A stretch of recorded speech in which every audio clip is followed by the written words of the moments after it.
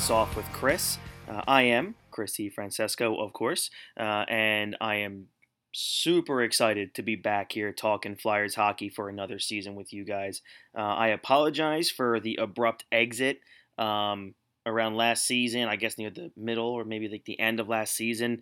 As those of you who follow me know, my wife and I had our second child a few months back. But, in preparing for our second little one, just a lot of planning went involved and a lot of things had to be put in place as well because, we also have an almost 3-year-old toddler in the house as well. And my wife and I both work full time. But nonetheless, it is just about to hit September as I am recording this and getting this out to you guys. It is August 31st, and we are back. And if you guys recall, for those who have been listening for a long time, Season 1, the very first episode of Face Off with Chris, our guest was none other than Philadelphia Flyers media, media savant, the director of Flyers media, Jason Martinez, who's a really good friend of mine. He hosts a Flyers Daily podcast, which you can find anywhere you guys listen to podcasts. So I felt it was only appropriate to drop the puck on Season 2 here of the Face Off with Chris podcast and have Mr. Jason Martinez back on the show. And we talk about a lot of things. We talk about Chuck Fletcher, the job he's done, how the perception of him has changed as the Flyers general manager from last year to today. We discuss the Sean Couturier contracts. We discuss Carter Hart and his possible bounce back season, what we expect from him. We talk about Ivan Provorov with the addition of all these new defensemen and, what we can expect from the Flyers this season. We also touch on the topical subject of the Flyers captain Claude Giroux, where he stands after the 2021-2022 season. But look, this is going to be a lot of fun. We're going to be talking a lot of Flyers hockey, a lot of hockey overall. Very much excited for that. But I'm going to stop talking, and I'm going to get to my interview with Mr. Jason Martinez on the other side here. So just stand pat for just a couple more seconds, and we are going to talk to Jason Martinez of the Philadelphia Flyers. Thank you guys so much. If you want to find me on Instagram, I am at KingDFran3. That's KingDFran3. If you want to find me on the Twitter, at ChrisDFran3. So definitely check that out. If you have anything you guys want to hear, maybe some guests, let me know. I will try my best to reach out to the Flyers and get some guests on here throughout the season as much as I possibly can. Thank you guys so much. And on the other side, Jason Martinez. Hope you guys have a good one. We will be back next week with some more Flyers talk as training camp kicks off very, very soon. Have a good one, guys, and enjoy the interview. And joining us now is a legitimate good pal of mine. He is the host of the Flyers Daily from the Philadelphia Flyers.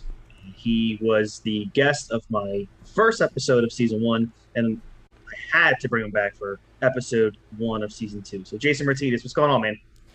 Not much. Just first day of school for the kids and ready for hockey season. No, you ain't lying, man. It was so much fun watching the Flyers Twitter today of all the videos from all the prospects from today. That was just incredible to watch. Yeah, it's cool that they have development camp again. They didn't have it last year, obviously with the pandemic, and they're having it this year. And to be able to, some of these young guys have been really impressive, like Tyson Forster, who should have been playing last year in the O, and Zade Wisdom as well.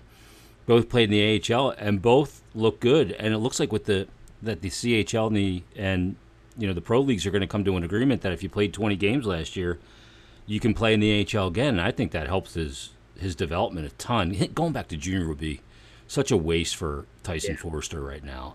It would just develop bad habits. So I'm glad that in our twisted world that common sense is being applied and it makes sense. You want these kids to develop. I get the junior leagues want them and their box office, but you got to do what's best for the player. And so, I'm excited. I'm going to be over there tomorrow and Wednesday, so I can't wait. I'm going to actually have a chance to meet with two different groups. We're all the players, but we're doing a 9 to 9:30 group and a 10 to 10:30 group to talk to the young players about dealing with the media best practices, which I think is brilliant. I've been saying they should do that for years, Hmm. and kind of just like, here's the things you kind of want to avoid, and just answer some questions and talk to the young players about how to deal with the media, and as you know, is a very tough media market.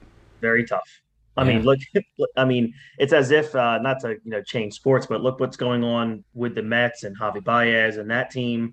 It's yeah, as if some of these guys, man, just don't know how to quote unquote read the room, and yeah, it's embarrassing. But I think the good thing is, and especially with hockey, and like I've said, and you know this better than anybody, hockey players are a different breed, man. Most of the time, especially when they come to a big market like Philadelphia, some of these guys that are from the Toronto area where, hockey is life up there. Coming to a big market like Philly or New York, it doesn't really phase them necessarily, and they always handle it pretty well. And I've always thought that the way the media is shifting now since COVID, I think, like you said, it's something that should have been done years ago. yeah. It's something that Zach Hill and I have talked about, and Joe Seville, the Flyers PR department, have talked about for years. Hmm. Because invariably every preseason you get a really young player, you do an interview with them, and I think I really amped up the conversation in 2017 in Nolan Patrick's rookie year, because I did an interview with him. I don't even know if it was preseason, off the ice in between periods, and I thought he was going to fall asleep on the blade of his stick. Jeez. And I mean, it was 3 minutes of my life that I would have preferred a root canal without Novocaine. Oh my And I gosh. got done, and I looked at Zach, and he's just like, I'll talk to him. But like, just to tell like those guys, like, hey, we're not here to, especially that role. Like, I'm not there to break stories or put them over the coals or anything like that. I'm working for the team. I'm doing the team broadcast. But just in dealing with the media in general, if you can find a way to navigate it as best you can and be authentic. I'm not saying you have to leak information or give Right. information or be this profound answer, but the media, it's human nature. They will give you a little bit longer of a rope Hmm. and give you the benefit of the doubt. But if you're a jerk and you're just, there's nothing there, then you get a little bit less leeway. And I think in a young player's career, it might be important to have a little bit more leeway. No, I agree. And shifting now to the one of the first things I want to talk to you about, people that give you something. For those of you who haven't listened yet, I urge you anyone to go listen to Monday's edition of the Flyers Daily, where you got to talk to the Flyers GM, and it was super refreshing, man, to listen to a general manager, a leader of a hockey organization or even a pro sports organization, to be so candid and honest with his not only his job but the job of his players, his coaches, and I want to ask you is how impressed were you when you were listening to him talk about how he was able to like navigate this flat cap era, how he was able to understand, really quickly after the demise of the last half of last season, how this locker room needed a drastic change. And what he's been able to do this offseason has really turned, I guess, the hopes of Flyers fans around, because after last or 2 seasons ago, it was, what's Chuck going to do to help this roster? It was kind of a slow off season last year, and then things, went off the rails this past year. But this off season, Jason, has been, I mean, move after move he's made has been, I mean, damn near spectacular. Like, what was your thoughts listening to Chuck, and then what are your thoughts on him, on the job that he's done this past offseason? Yeah, I mean, first, the way he's conducted himself this offseason, I may even have used the term with him that he conducted it like a surgeon, like the Hmm. precision of a surgeon. There's so much that goes into it, and there's so many variables of if this happens, we have to pivot this direction, or if this player is available or not available.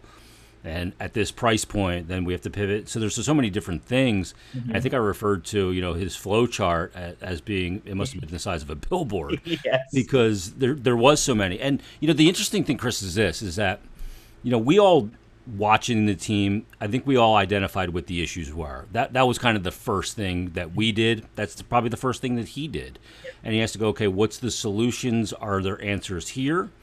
Who are the answers here? Who's part of the problem? Who's not part of the solution? And who is the solution? Yeah. There's like three categories there, and you go, okay. Now, how are we going to do this? And there was a lot of issues. This wasn't a small checklist. And we go, well, how many of these in one offseason can you really check off? Mm-hmm. Now, we know that one player can check multiple boxes, like Ristolainen. Yes. Improves your second pair, adds toughness. And, so there's those, one player can check 3 boxes. Not in total, but can give you a little bit, a bunch of different things. And, the way in which he conducted it, I think the reason why Flyer fans are so excited, this is my sense and kind of how I feel, and I think this, even if people don't really consciously know it yet, I think the big part of it is not only that they seem upgraded, and I believe they are upgraded on paper, but it's not just the same people and the same core. He legitimately shook the foundation of the organization, so it's not stale. It's not the same Giroux, Voracek, Couture. Voracek's gone. He's a huge personality and a huge, part of that team, and he's a good player. Yeah. Gostisbehere, gone. I mean, you talking about some big names here. Phil Myers was a big part of the future. He's gone. Nolan Patrick is second over. Yeah, I mean, it's crazy what is gone. Mm-hmm. And then you go, okay, well, sometimes, change for the sake of change is no good. It's all well and good that you made those changes, but what'd you bring in? And then when I look at across the board, I kind of go, pretty much an upgrade everywhere. Yeah. And all those voids. I agree. So, but kind of to answer your initial question, though, and how he's handled it, and, he's a player's general manager. He's a really genuine guy. He's a nice man. Not everybody in pro sports, we can respect the job they do, and they're smart. He's a good hockey man, but they're not all the greatest people. And Chuck's a really straight shooter, and he tends to hold his cards pretty close to the vest, but in this situation he didn't. And he did provide a lot of transparency and a lot of honesty. And the thing that I've harped on is, and when he said it, I harped on it immediately. I think I grabbed the quote when he said it at the trade deadline press conference, that what's happened this year is unacceptable. Mm-hmm. Well, those are words. They don't mean anything until you put action behind them. And by his actions, he proved that what happened this year to him and the organization was not acceptable. And, I don't think he's thrown any players under the bus, but he's been really, really transparent and honest. And if you can't respect that, I don't know what to tell you. He's a really smart man. I mean, he went to Harvard. His dad is a Hall of Fame GM. I mean, he knows what he's doing. And he really put his balls on the line this year. And he made some big moves. If it works, I mean, we'll see if it works. It's on paper. We've been burned on paper before. From Dream Team and with the Eagles to, I mean, 2018. Is this Eagles team better than the one that won the Super Bowl last year? Well, we're insane.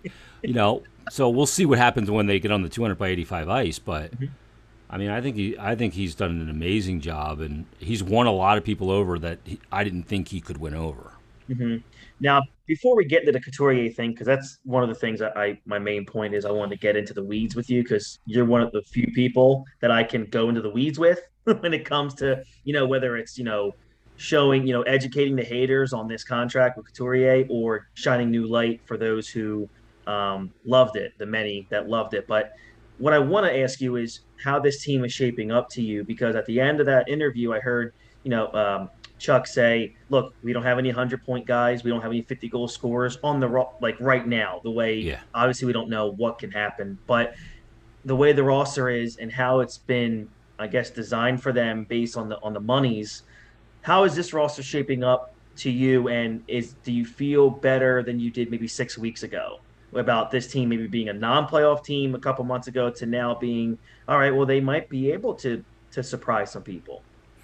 Yeah, it's a good question, and my honest answer is I'm not sure. Like, I look at it on paper, and I go, okay, they have a pure scorer, a guy who scored 42, a couple of times in this league, and Cam Atkinson. Mm-hmm. They got, I think they're just so much better on defense. I really do. Very much so, yeah. And the trickle-down effect of that is so pronounced to me, because it's the goalie, and it's, team defense, and, I don't discount the character that was brought in with guys like Ryan Ellis. Ristolainen's a character guy. Keith Yandle's a character guy. Atkinson's a character. Nate Thompson, Derek Brassard. These, what do they all have in common?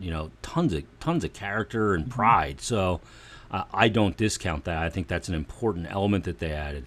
But yeah, I mean, it's interesting because you look at teams that win the cup and you go, they have a superstar, right? They have a guy that can score 40 or 50, and but that's not necessarily true. And it's not a hard and fast rule. Like if you look at St. Louis, Right. I mean, their Sean Couturier is Ryan O'Reilly. They're very similar players. Couturier actually scores a little bit more points than he does, and is actually I think a little bit better defensively too. But they're kind of built the same way. And 2 years ago when they had that great second half of that season and went into the bubble feeling great, they were seventh in the league in scoring, and they didn't have a 30-goal guy. Yep. So, I mean, Konechny was on a 30-goal pace. He had 24 in 69 games, which would have been 29.5 pace. But, so, yeah, they don't have anybody that is going to scare you, but they can come at you in waves. And I think that those teams are built better for the playoffs than teams are that have a singular line that can score, unless you're talking about a line like, Bergeron's line. But they have other guys, too. So, I think it's a good way to build a team. It's not the only way. I mean, you could go after a guy like Laine, which I've been pretty vocal about being against that because I just, he's great when he scores. He's a guy that he's like a girl at the beach. She looks really good from afar, but when you see her up close, she's far from good. He would drive Flyer fans bananas because he's a mutt a lot of the time. And if he's not scoring, I mean, he has set. I think I did the numbers one time earlier in the offseason. I mean, he had 2 11-game goalless droughts. 2 10-game pointless droughts. If he's not scoring, he is of no use to you. I agree. Yeah. And I mean, I think he had 4 7-game droughts in a 56-game season. So when he scores in bunches, but you can't rely on him. So, yeah, I mean, the roster construction is going to be fascinating. How it all comes together, how quickly it comes together, will be really interesting. But these guys are savvy, and a lot of these guys have played for AV before. From Jans to, Cam Atkinson didn't, but. I mean, you got some guys that have some familiarity there already, and Ryan Ellis is a guy I think he could play. He could play any way you wanted. With the arm tied behind his back, he's just a hockey player. He's a gamer. So, and I just think like a guy like Ristolainen is just so looking forward to playing meaningful hockey after being in Buffalo for 6 years. Yeah. So I think it'll come together quick, but they got to forge an identity. They never the only identity they forged last year was not being ready to play in games and wildly lacking structure defensively. So those are not good traits. They got to forge an identity of being a really difficult team to play against, one with structure and balance. I think that's the most important thing. Right. And that there's accountability for the opposition. Oh, for sure. I totally agree on that end. Now, what I want to talk about with Couturier is, like I said, kind of in the weeds. And I say this because I listen to your pod, you talking about it as usual. You bring, facts and logic to things. So that's already mistake number one on your end for doing that kind of stuff. But no, and I read a lot of comments under the signings, and I look at other people that I follow, and I read their comments, and I start seeing what fans are saying. And for me, I always compared Couturier, for better for us, to a Patrice Bergeron. So, and I say that because one, they're both Selke, masters, the two-way forwards. But I always looked at Couturier as he doesn't have he wasn't given the God-given abilities of super speed or the ability, as far as I'm concerned, to score 40 goals a season. But what he does have is that he's a brilliant hockey player. And I see people say, oh, well, he has injury history. No, he does not. Since this season, you take the COVID pandemic games away, he's averaged 74 games a year. Yeah. So that's pretty damn healthy in the modern NHL. So, and that's 2 full seasons he played 82 and 80. Right. Yeah. So, and then, before the breakdown of COVID, he had played 69 games. So he was well on his way to over 75 games, most likely again. Yeah.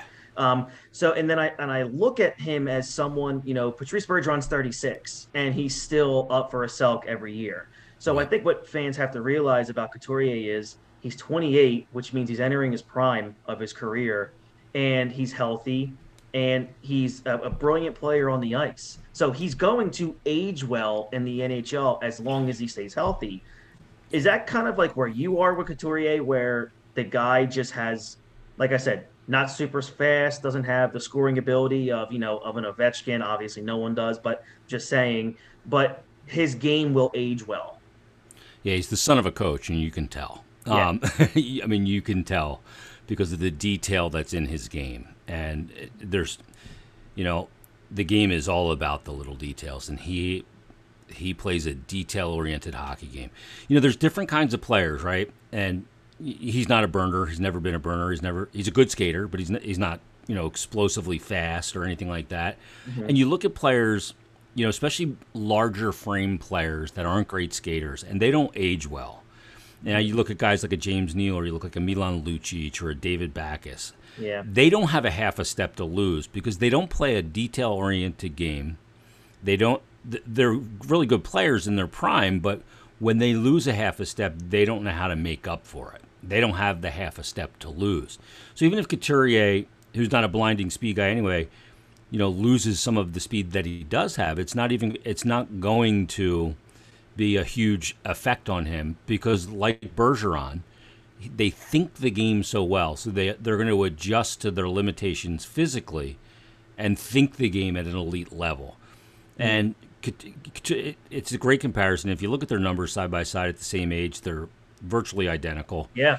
Bergeron actually has had a lot of injuries, hmm and some pretty serious ones, and he's still incredibly effective. And I think Couturier will be the same way, and will age in this league very well because of the hockey IQ that he plays with, For sure. and how good he is at the details of the game. Yeah, I mean, he's one of the top three face-off guys ever. And we know look, we all know what he is. I mean, Yeah, people in this town, the perception of Sean Couturier from the mass kind of crowd look is that he's a good player, but we need a superstar. And he actually, I mean, he may not be a superstar, like he's not McDavid, he's not right. Matthews, but he's in that next tier of star player. I mean, he's got everything you want in a player. He is a coach's dream. When they're shuffling lines, there's a line outside AV's office saying, "Can I play on the wing with him?" You Absolutely. know, guys would come out of retirement. Danny Briere would come out of retirement tomorrow to play his wing. I agree. Yeah, he's always in So, the right position. Always in the right position. Like you yeah, rarely ever see Couturier out of position. yeah, He's always he thinks so far ahead. he's playing It's chess.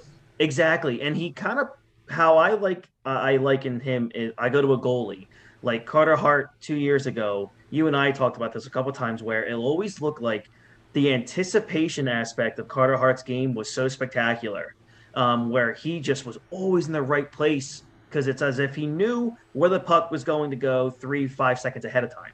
Yeah. And I just feel like that's what Couturier is. Yep. It's a great comparison because, yeah, like I've said that about Hart a lot. He doesn't make spectacular saves, and so many of the saves he makes hit him in the logo. Mhm. Why is that? Well, because he's in the right spot. If you're in the right spot, they'll hit you a lot. So, Yeah. and that's all play reading ability and the ability to know what's going to happen before it happens because you think the game at elite level, and Couturier does that. And you're right. You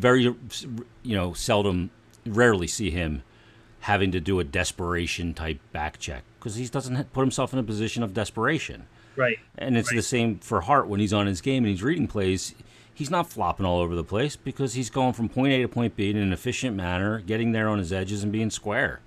It's kind of the guys that get themselves and are more dramatic. That's a self-inflicted wound a lot of times. Yeah. Absolutely You know, agree. so, but yeah, so yeah, I agree. I mean, I agree with you. I think he's just such a good hockey player. He's a good dude. He's a good hockey player. But he doesn't jump off the page like an Ovechkin does, or players like that. So, Right. but I will tell you, he is other than the goal. Okay, so after some technical difficulties there, and by that I mean my computer completely shut off, so that's not on Jason. That's on me and my 2021 technology. We are back here, and we were talking, Jason, about the comparison that I had made about Carter Hart and Sean Couturier in terms of their anticipation abilities, how smart they are in the ice, and if you want to pick up where you were at that point. Yeah, I mean, it's an apt comparison because both players read the play really well. So even if some physical ability does erode as a player gets north of 35 for Couturier at the end of this deal, he'll still be fine. He's not going to be a guy that's going to fall off a cliff like Lucic did, right? Where Lucic it was just a brawn physical game. You see those power forwards like Lucic, like even Wayne Simmons to some extent. Yeah. David Backus. That when they lose it, it's like a running back in the NFL. It just goes and it's completely gone. Couturier doesn't fall into that category, and you got to take Flyers Twitter or hockey Twitter for what it is, or just Twitter for what it is. It's the land of the sky is falling. You see people that are like, this team needs to do what it takes to win now. They got to sacrifice the future. Then you sign a guy like Sean Couturier to an 8-year contract. And they're like, oh, my God, he's going to be 37 when it's over. And it's like, well, look, anytime you want to make your team really good and contend, and I'm not saying that they're going to contend, but you have to incur risk. And part of that risk sometimes is signing the contract longer than you would want to in a perfect world. But Sean Couturier wasn't signing a contract for 6 years or 5 years at an AAV of $7.75 million. He wasn't doing it. He went to the open market, and that number would have been 7 years, and it probably would have started with a 9. Absolutely agree. Hands down. Yeah. So they got a hell of a deal. Yeah. A 28-year-old that's a former Selk winner coming into his prime. Oh, yeah, that number is starting with at least an 8. Yeah, I mean, look at the contracts. Look, defensemen have gotten paid. Hamilton, north of 9. Seth Jones, north of 9. He still has a year left on his deal, too. And, you look at that and go, man, not only that, you got Couturier at 7.75, but he's a better player than those guys in total. So, more impactful, too. And I know D's really important, but so is a first-line center that can play the full sheet of the ice and is a Selke winner. So, yeah, that would have started with a 9. They got a hell of a deal. And part of it, frankly, is that Couturier wants to win. So he knows not to hamstring his team with a contract that's going to make it more difficult to get players around him. Look, he's seen up close and personal, through Giroux's career. Great player that hasn't had a lot around him. So he doesn't want to put himself in a situation where they can't put the requisite pieces to assemble a team that can win. He's going to be a rich man no matter what. That's exactly. He's going to be a rich man. So yeah, just fine. So I heard you mentioned Giroux, and I was going to segue to that. So this deal, when you look at the deal with Coots, is 8 years. Part of that told me, I think I even sent you the text. I even said, well, the future captain just got his massive contract. So, and I don't mean to disparage Giroux at all, because this is his last year of his big contract. And where do you think the Flyers are in terms of the future with Claude Giroux? Do you think, he already said he agrees with the Flyers in terms of let's wait out this season, which is smart on both ends, really. Let's see how this season goes, and then we'll talk. Chuck Fletcher has said, he hopes there is a future. He assumes there's going to be a future with Claude Giroux on the Flyers. Where are you, Jason, in terms of the future of Claude? If this team kind of goes south, God forbid goes south, do you see maybe the Flyers looking to trade Giroux to a winner? I know I'm foreshadowing, but these are just the things that pop in my head at this point on the last year of a deal with a guy like Giroux who clearly wants to win a championship. And this is going to be one of the more interesting years of, the longest tenured athlete in Philadelphia. What is going on in the Claude Giroux camp? Yeah, I mean, I think Claude wants to be here. And look, if things did, let's play out the scenario. If things did go sideways this year and they were stone cold sellers at the deadline, I think there would be a conversation about waiving his no move clause and maybe going somewhere. He's a tough contract to move though, because it's so big, right? And you could eat a lot of the salary and get a heftier return. So you eat half the contract for this year. It's not a big deal. You're not going to the playoffs in this scenario anyway, and you just get a bigger return, and a team can fit the cap hit for the remainder of this season. It's a straight up rental because he's in the final year of his deal. So I could see that if things were to go sideways. But beyond this year, I think Claude's in a position right now of wait and see where the team is. Hmm. where he fits into it. I think he's not signing a contract and talking right now because he's also of the mindset that he wants to win. So Hmm. he doesn't want to, this is weird to say, he doesn't want to sign a $5 million contract Yeah, and makes then, sense. if there's a situation where he can get $4 million and the team can improve and put themselves in a position to be a real contender, then I think that that's what he's going to do.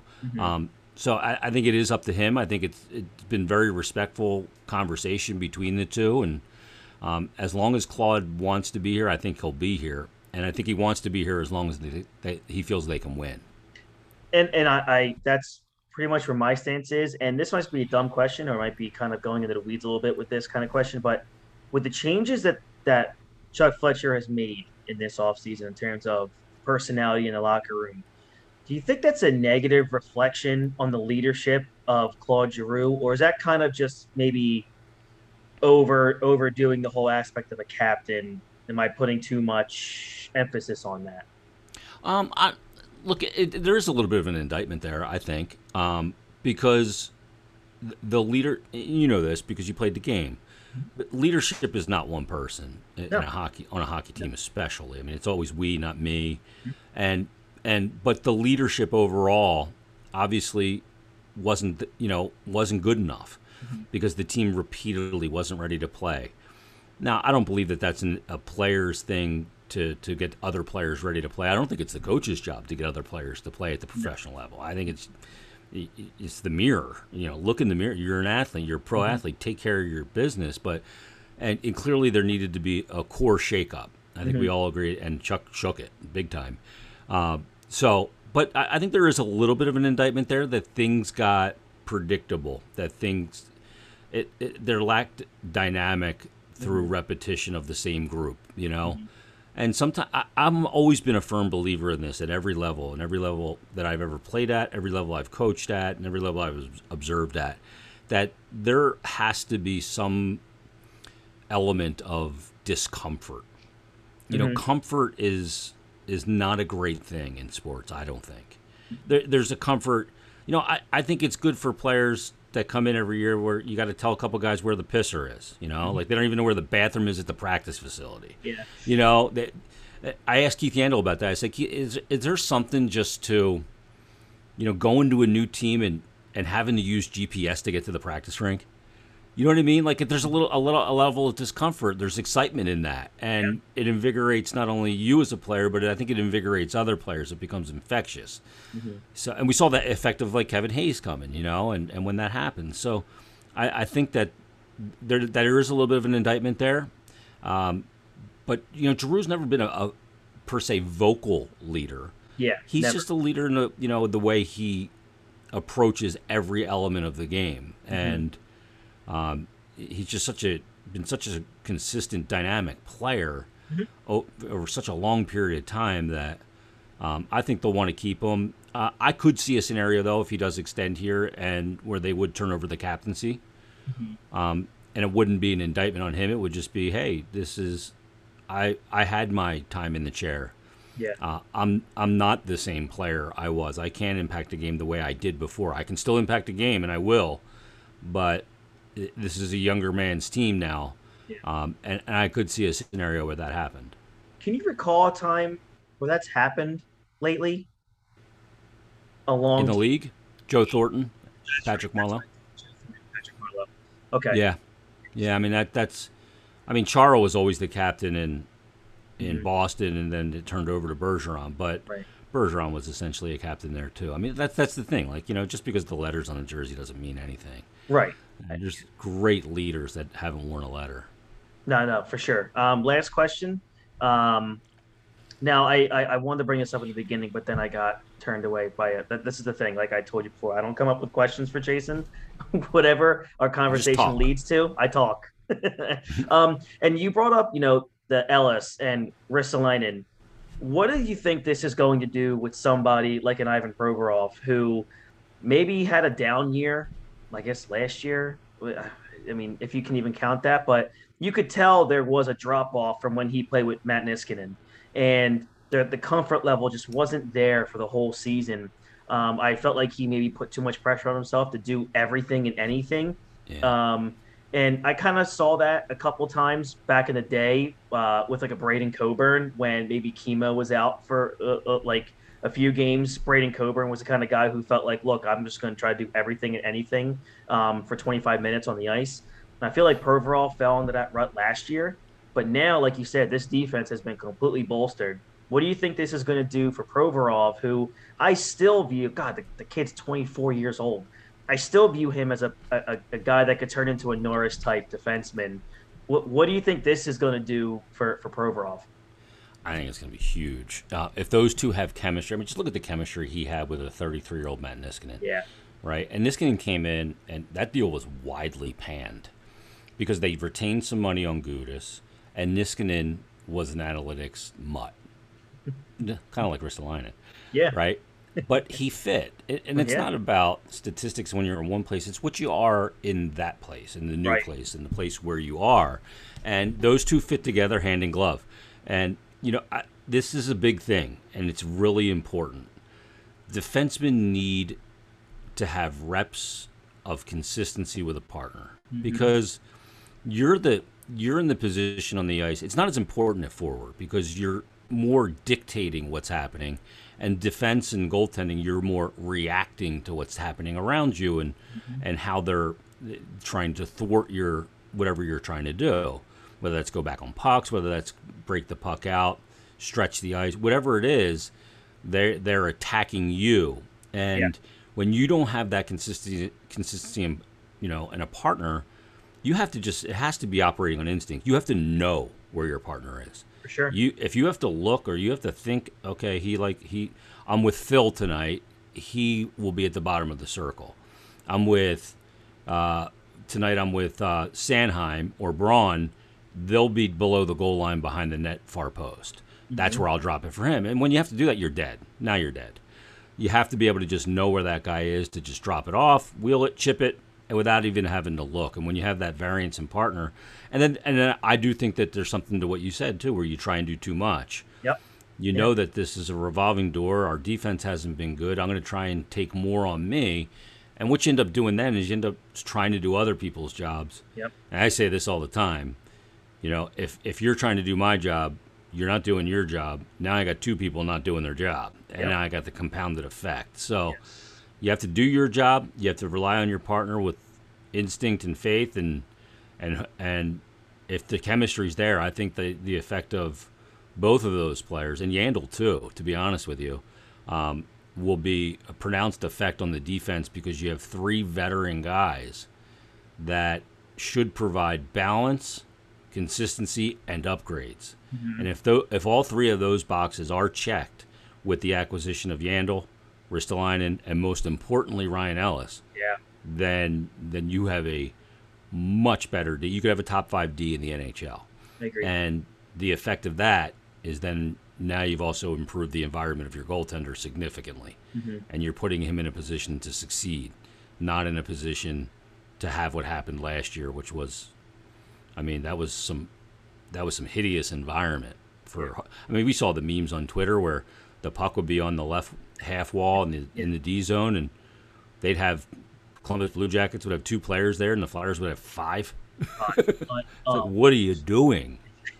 This is stuff that you learn in Pee Wee, not to flood the ice in the yep. D zone. You have to have structure, and I mean, for Hart to, I cite this game a lot, the Boston game where he gets beat Oh three man. times backdoor Yep. blocker side, and Mm-hmm. then the fourth goal is Marchand at the circle, short side glove, Yep. and I'm like, yeah, well, that's the byproduct of the three backdoor goals that were scored. He lost faith that that was going to be covered. Agreed. Yeah. And we're going to have plenty of time coming up to talk about Carter Hart. And I didn't want to touch on that tonight because I'm sure, you're a goalie. I put a lot of emphasis on the goaltending. I have a lot of faith in Carter Hart. So, and of course, in Philadelphia with hockey, it's always about the goaltender. So we'll be talking a lot about Carter Hart, hopefully in the future. Hopefully, it's Jason, good stuff. I believe it will be. I really do. I'm really confident.